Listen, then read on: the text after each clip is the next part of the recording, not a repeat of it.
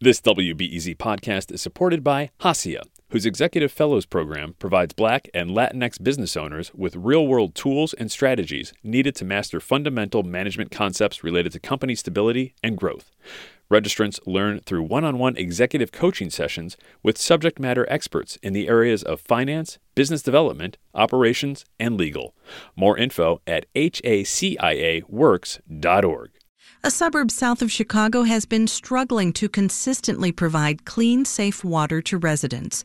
The issue has been snowballing over the last year in Dixmoor, with more water main breaks at greater frequencies. Residents and city leaders say the issue can no longer be ignored. WBEZ's Adora Namigadde reports on why improvements may be hard to come by. Dixmoor resident Al Messmer is fed up with the water supply there. If you take a shower, it burns your eyes because they put so much chlorine in it. It's not safe. It burns your eyes. Just take a shower. It's that bad. He's lived in Modern Estates Trailer Park for 14 years. And I say, if you do, you got diarrhea, you get sore throat problems, and your skin falls off. I've dealt with that for a long, long time now. When he's not dealing with poor water quality, sometimes the water is just shut off. Messmer and his neighbors were under a water state of emergency and boil order earlier this year because of water main breaks. They've become a pretty common occurrence. A big water main break last October meant no running water throughout the majority Black, low-income village for 2 weeks. Then there was one in July that left Messmer and his residents at the trailer park without water for several days. And just this August, 3 elementary schools missed the first day back over a water main break. Village President Fitzgerald Roberts says this keeps happening because the infrastructure in Dixmoor is so old. Pipes are corroded. When you get a certain amount of pressure in the lines, it finds the weakest point and they pop. But the aging infrastructure is only one issue contributing to the Dixmoor water problems. Roberts says Dixmoor simply does not have the financial resources to fix the problem on its own. Part of that is because of disinvestment. Dixmoor lies in Illinois State Representative Will Davis's jurisdiction. Davis says companies are not exactly flocking to Dixmoor. The departure of the town's former main employer, steel mill Wyman Gordon, was a huge hit to the tax base. They are doing everything they can.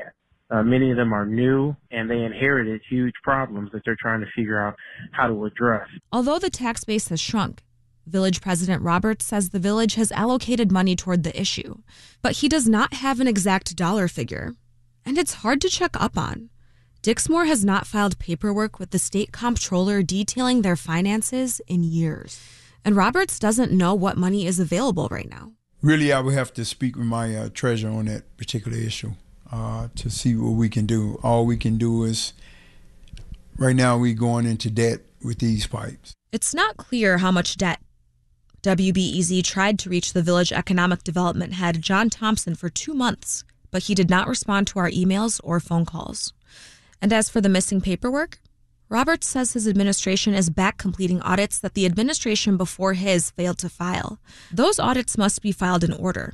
And so far, his administration has caught up to 2017. In the meantime, Representative Davis says he regularly reaches out to state agencies like the Natural Resources Department and the EPA to try to get funding for Dixmoor and surrounding suburbs that experience similar problems. And Davis says there needs to be a long-term plan to address the issue.